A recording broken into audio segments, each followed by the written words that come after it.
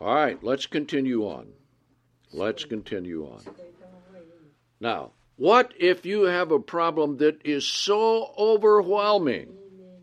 Let's go to Psalm 130, okay? What do you do when you have a problem that is so overwhelming you kind of feel like you're down in a well? Like you say, hello, your voice comes back to you, see. Well, David felt this way. Psalm 130, now notice. Regardless of how low you are, regardless of how you feel, God will hear you. God will help you. God will answer for you. Okay?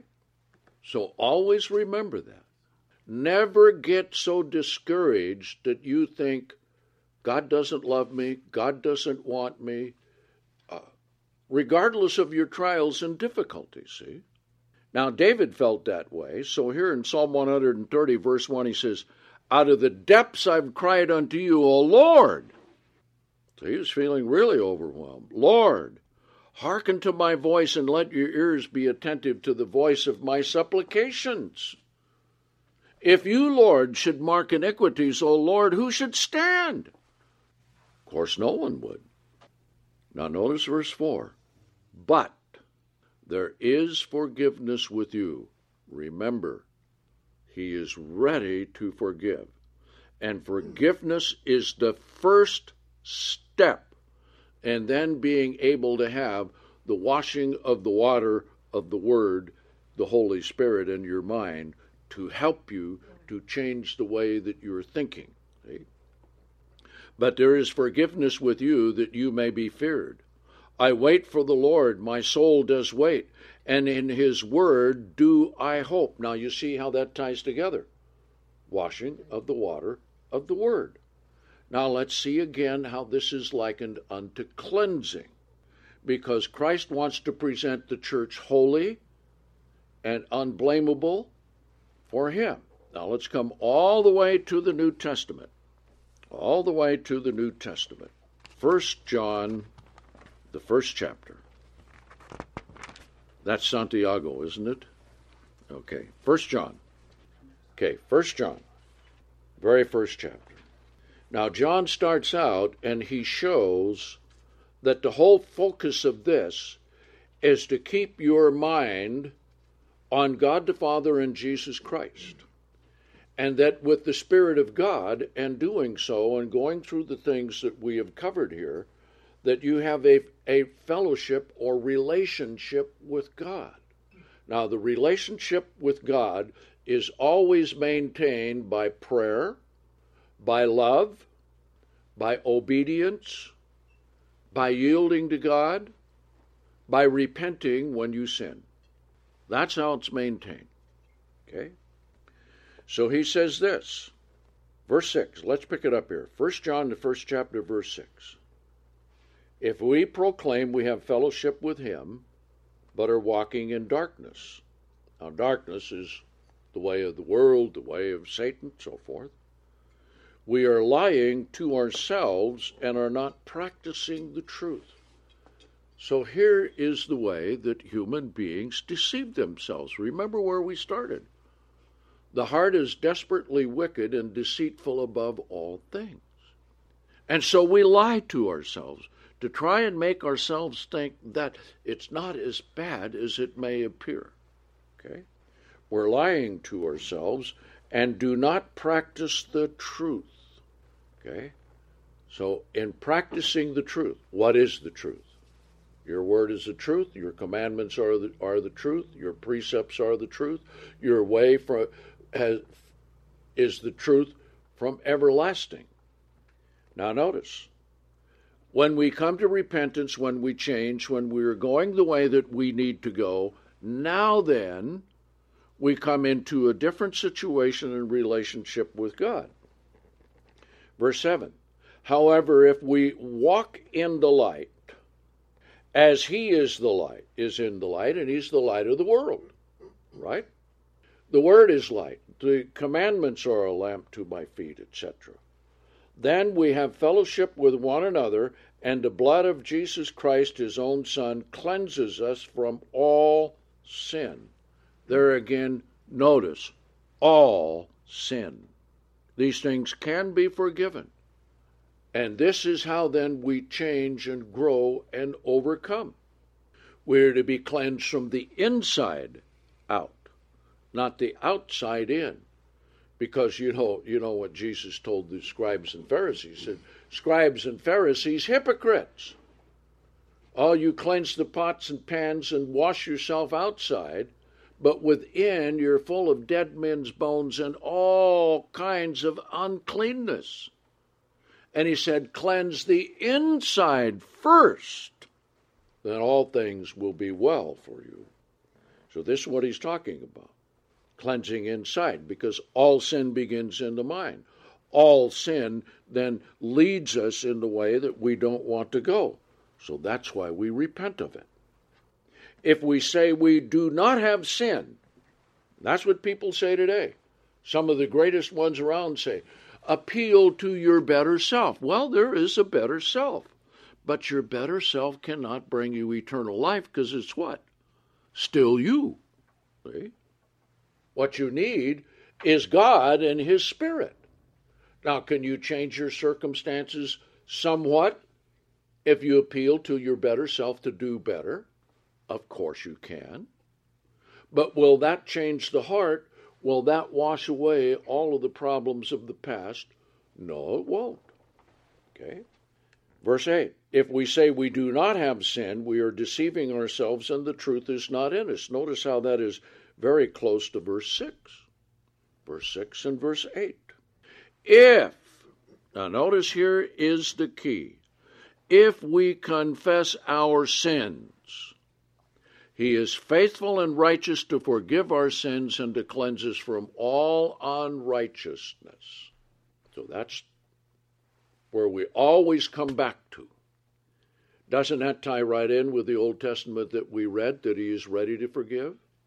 That he forgives our sins and heals our diseases and removes them as far as the east is from the west? You see, the Bible agrees Old Testament and New Testament together. And cleanse us, see? That's what it said back there in Ephesians 5. To cleanse us with the washing of the water by the word. So this is why when there is repentance and forgiveness, then what do? You replace the way that you have been thinking with the right way to think from the Bible. Now, if we say we have not sinned, we make him a liar, and his word is not in us. You see, part of the New Age religion is this. There's no right, there's no wrong, there's no sin. You are the truth is in you. And all you have to do is discover the truth in you, and you'll be just fine. Now, that's just a sanitized version of, how shall we say, the Hindu philosophy that you are God within. So if you discover yourself, you'll discover God. And as Deepak Chopra has said, you look in the mirror and you're God. I remember the first time I saw one of his books, it was entitled How to Know God. And I was on the plane flying up to Seattle. And so here's a woman reading that. And I just couldn't resist it. You know, sometimes you just can't resist it, see. And I glanced over and I was reading part of it and so forth. And she was going along. And after she put the book down and, you know, while the plane was landing, I said, oh, I noticed you're reading this book, How to Know God. And I said, I can guarantee you one thing. This man does not know God. See? Okay? How do we know God? See? With his Spirit, but notice what it says down here. All right? Chapter 2 and verse 3. By the standard we know that we know him. What is that standard? If we keep his commandment. There you go. Now, some people keep some of them. Some people keep more of them than others. Some people don't keep any of them. See? But if you're Christ, then you know by this standard, you know him. So everyone who says, I know the Lord, is going to church on Sunday doesn't know him, because that's not the Lord's day. Now, they may know a Lord, but that is not the Lord of the Bible. Now, notice verse 4. John doesn't mince any words. The one who says, I know him, and does not keep his commandments is a liar, and the truth is not in him. Well, now, that's not being very nice to call someone a liar to his face, you know. I mean, remember what we've gone through here recently. We all must have civility in our political conversation. Yes, we're going to make all of those who are conservatives be kind and gentle, and all of those who are not conservatives and who are liberals on the other side will continue bashing you and attacking you because we're right, we're better than you are, we know more than you are, and you're just nothing but a bunch of hayseed hicks over here who know nothing. All right? Not what it says. The one who says, I do not know him, and does not keep his commandments, or rather, correction, the one who says, I know him, and does not keep his commandments is a liar, and the truth is not in him. That's how you judge everything, as you would say in the world, religious. Is there another power in the world? Yes, there is. Another God in the world? Yes, there is. He's called Satan the devil. And he comes as an angel of light. But notice the obligation, and notice how this ties right in with what Paul wrote about the washing of the water of the word, that he might sanctify us so that we would be holy and blameless. All right? Notice verse 5. On the other hand, if anyone is keeping his word. Now that's a very interesting statement, because word here in this case could also mean his whole message. Everything that Jesus has taught. All right? Truly, in this one, the love of God is being perfected. And that agrees with Ephesians 5:25. The washing of the water of the word.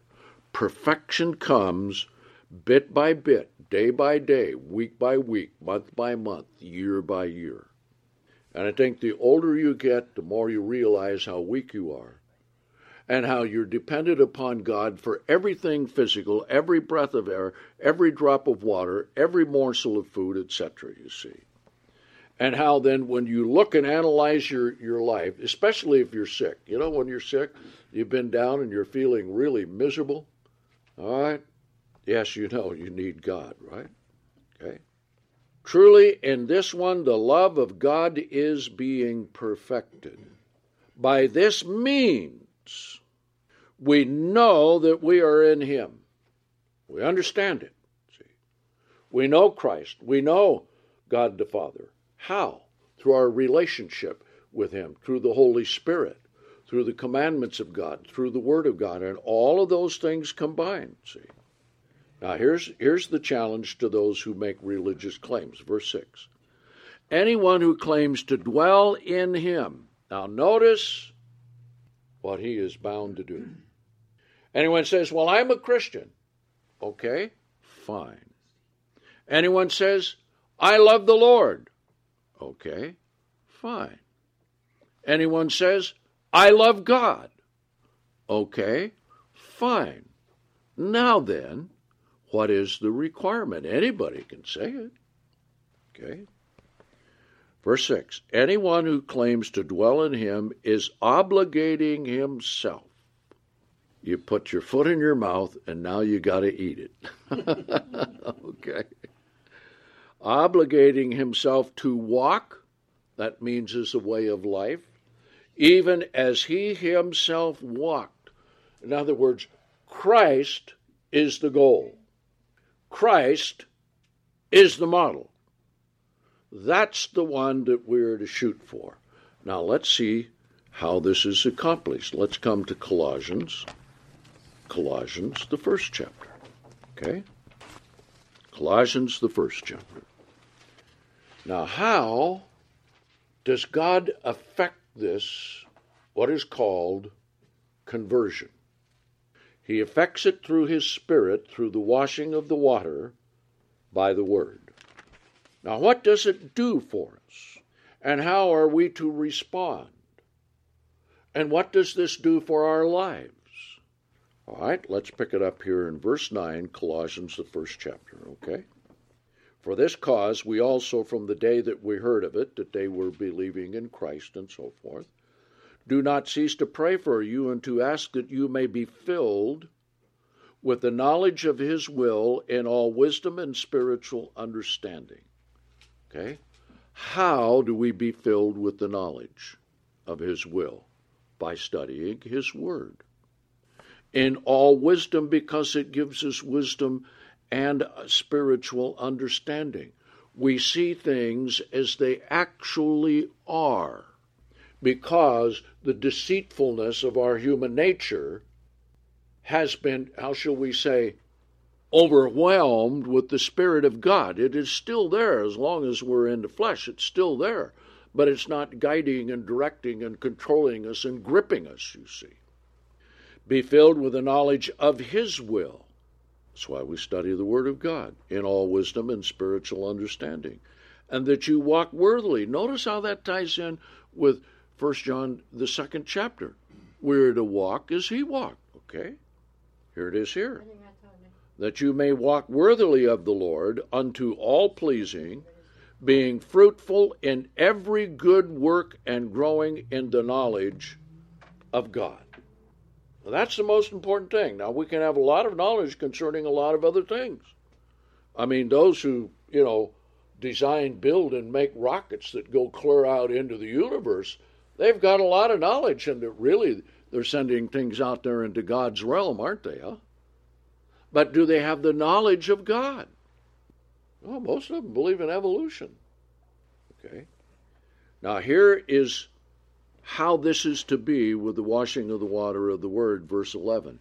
Being strengthened with all power, and that is through his Spirit, according to the might of his glory, unto all endurance and long-suffering with joy. In other words, there is nothing in this life that we have to face that we cannot face with the Spirit of God, the Word of God, the truth of God, and loving him and loving each other, that we cannot face, that we cannot overcome. That's all a part of conversion, you see. Now let's go on a couple more verses here. Giving thanks to the Father who has made us qualified for the share of inheritance of the saints in light.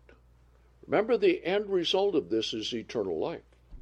It's not just to make you a better person. It's not just to cleanse your mind from sin. It's to cleanse your mind from sin to develop and have the mind of Christ. See? To walk in his way. To think as he thinks. To view things as he does, you see. Now, verse 13 is very important. This is what calling of God is all about. Because we know that Satan, the devil, is the prince of the power of the air. But notice where we are when we receive the Spirit of God, who has personally rescued us from the power of darkness. And that's Satan, the devil. Now, the Greek there is rescued. And the Greek there, personally, is very interesting because that is what is called a middle voice verb. We don't quite have the same kind of thing in English, but that means that you are the subject and you are also the object. You see, God has personally rescued us himself for himself, see, from the power of darkness and has transferred us unto the kingdom of the Son of his love. In other words, Christ in us, the mind of Christ in us. That's the hope of glory. Now, let's come down here to verse 14, one more verse here. In whom we have redemption through his own blood, even the remission of sins. Okay? Come down here toward the end of the chapter. Let's pick it up in verse 26. Because what we're talking about is something that the world does not know. Now, the world is out there trying to solve its problems, trying to understand good from evil, right from wrong. They have some things right, they have some things that are not right, but they don't understand the power of it that comes from Satan the devil, and they don't understand what is necessary for there to be the conversion. and the changing of our minds through the washing of the water of the Word. Okay? Verse 26, even the mystery. That means secret. So if you ran a survey, since you're from New York, say you go down to Times Square and say, could you tell me the purpose in life? You get all kinds of answers. Can you tell me what God is doing? Can you tell me how that affects you? Have you ever had an understanding of God? What do you believe concerning God? Have you ever read the Bible? Have you ever thought that the Bible contains in it everything you need for salvation? Okay. I doubt if you'd get one right answer. Okay? Most people say, oh man, don't bother me. Even the mystery that has been hidden from ages and from generations. See, because it wasn't made known until Christ came in its fullness, except to the few that God called in the Old Testament, but has now been revealed to his saints, to whom God did will. It's God's will that you know, to make known what is the riches of the glory of this mystery, salvation. See, that you can become a spirit immortal being, a son or daughter of God, to live forever. That's God's plan, see. Most people think it's a soul that wafts off to heaven. No, it isn't. What is the mystery among the Gentiles, which is Christ in you, the hope of glory? See? The Spirit of God, the Spirit of Christ, in our minds and hearts, to lead us, to guide us, to convert us by the washing of the water, by the Word. Now notice verse 28. Whom we preach, admonishing every man and teaching every man in all wisdom, so that we may present every man perfect in Christ. That's what God wants. We come from being sinful and imperfect to being righteous and perfect, and that perfection then takes place at the resurrection. Now, as I've done many times, I said, okay, take a pen and just put a mark on a piece of paper. Okay, there you go. That's what you were. That's the size you were when you were conceived. Now here we are, all grown up. We look at that and we think, oh my, look at that. And we've got the online with Church at Home, Why Were You Born from a Speck of Dust to Son of God? We have the first 5 up there now. Okay. Now then, today, because of the pictures from space, we can say, all right, let's go out and look at the world from up in space. You can't see any human beings there. We're all still full grown, a speck of dust. And just like the speck of dust that we were when we were conceived, and now we're full grown, in a comparable sense, that's going to be the difference between what we are now and what we will be at the resurrection. See? So this is why God wants us to be perfected. All right. Make known what is the riches of the glory of this mystery among the Gentiles, which is Christ in us, in you, the hope of glory. Okay. Now, let's look at some other scriptures here to show how we accomplish this. Come back here to Ephesians, the 4th chapter. Ephesians, the 4th chapter. Just back a couple of pages. Okay. Now let's pick it up here in verse 12. See, because it's to make everyone perfect in Christ. And the whole reason we have Sabbath services and holy days and study the Bible is for this right here, beginning in verse 12. For the perfecting of the saints. That's accomplished by the washing of the water of the Word. For the work of the ministry, for the edifying of the body of Christ, until we all come into the unity of the faith and of the knowledge of the Son of God, unto a perfect man, unto the measure of the stature of the fullness of Christ. Now you talk about a goal for life. Isn't that something? That's really something. That's what God wants us to be. Then he says, while we're still here living on the earth, so that you no longer be children tossed and carried about with every wind of doctrine by the sleight of men in cunning craftiness, because all of these different ones out there, they know Jesus, they know Christ, they have this way, they have that way, and here's how we can help you, and all of that sort of thing. But unless it's according to the Word of God, there may be some good things in it, but it's not going to amount to anything spiritually forever, you see. And cunning craftiness with a view to the systematizing of the error.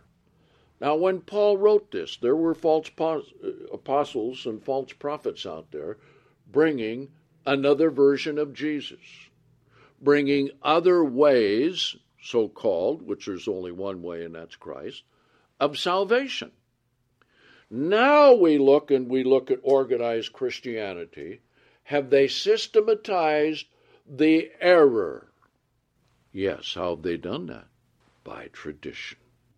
So much so that they have the audacity to say that we don't need the Bible any longer, when God says it is the Word of God. But here's what we are to do. But holding the truth in love. There it is again, the love of God, the perfection of God, may in all things grow up into him who is the head, even Christ. Now, as God looks at the church, he tells them what he is doing. God is working a work among his people wherever they are. And remember, Jesus said, wherever 2 or 3 are gathered, there I am in the midst of you. So it's not about numbers. See, the first thing we need to learn about numbers is the lesson of Gideon. God said, Gideon, raise up an army. I want you to go against the Midianites. So he sent the word out. 32,000 men came. God said, that's too many. And here they were all anxious to go. I'm sure they had their bows, their arrows, their spears, their swords, their bludgeoning things. And boy, you get hit with some of those. I mean, you watch on the History Channel some of the wars that they had in ancient Rome. I know Dolores and I were watching one where in one day 90,000 men were killed without an atomic bomb. Okay? Spears and swords. And I'll tell you something. You get a sword going through the middle of you, that's it. You get one coming across the back of your neck or the front of your throat, it's over with. See? But it was interesting to see how men would go out and do those things. I tell you, God is doing something better. God is doing something greater. So wherever the people of God are on the earth, and we're few indeed, because Jesus said we would be, you see. Okay? But here is the thing that's important. Verse 16, fitly framed and compacted together by that which every joint supplies. See, we won't recognize what God is doing till the resurrection. When that happens, we'll know. We'll see the finished product because we'll all be there, see. According to the inner working, that is of God's Spirit, in the measure of each individual part is making increase of the body unto the edifying itself in love. Then he goes on and he says, don't do as the world. Don't go out there and live like the world and act like the world and do like the world. No. He says, coming down here to verse 22, that concerning your former conduct, because this is what it's going to result in, our conduct will be changed by the Spirit of God through the washing of the water by the Word. That concerning your former conduct, you put off the old man. You keep working against the sin, against the lust, against those things that come against you, which is corrupt according to deceitful lust, and that you be renewed in the spirit of your mind. That's what God is doing. That is the work that is being accomplished in you. Now, God has given us free moral agency. What we need to do is always choose to love God, to serve Him, to build our relationship with Him through study, through prayer, through the way we live, and all of these things all put together, see? And that's why we need Sabbath services. That's why we need the Word of God. That's why we need each other. And that's why we need the love of God. So that's what God is accomplishing now through the washing of the water of the Word, so that you can overcome everything that is there. So let the Word of God cleanse your heart, cleanse your mind, lead you and guide you in everything that you do. For our overseas offices, please check our website, www.cbcg.org.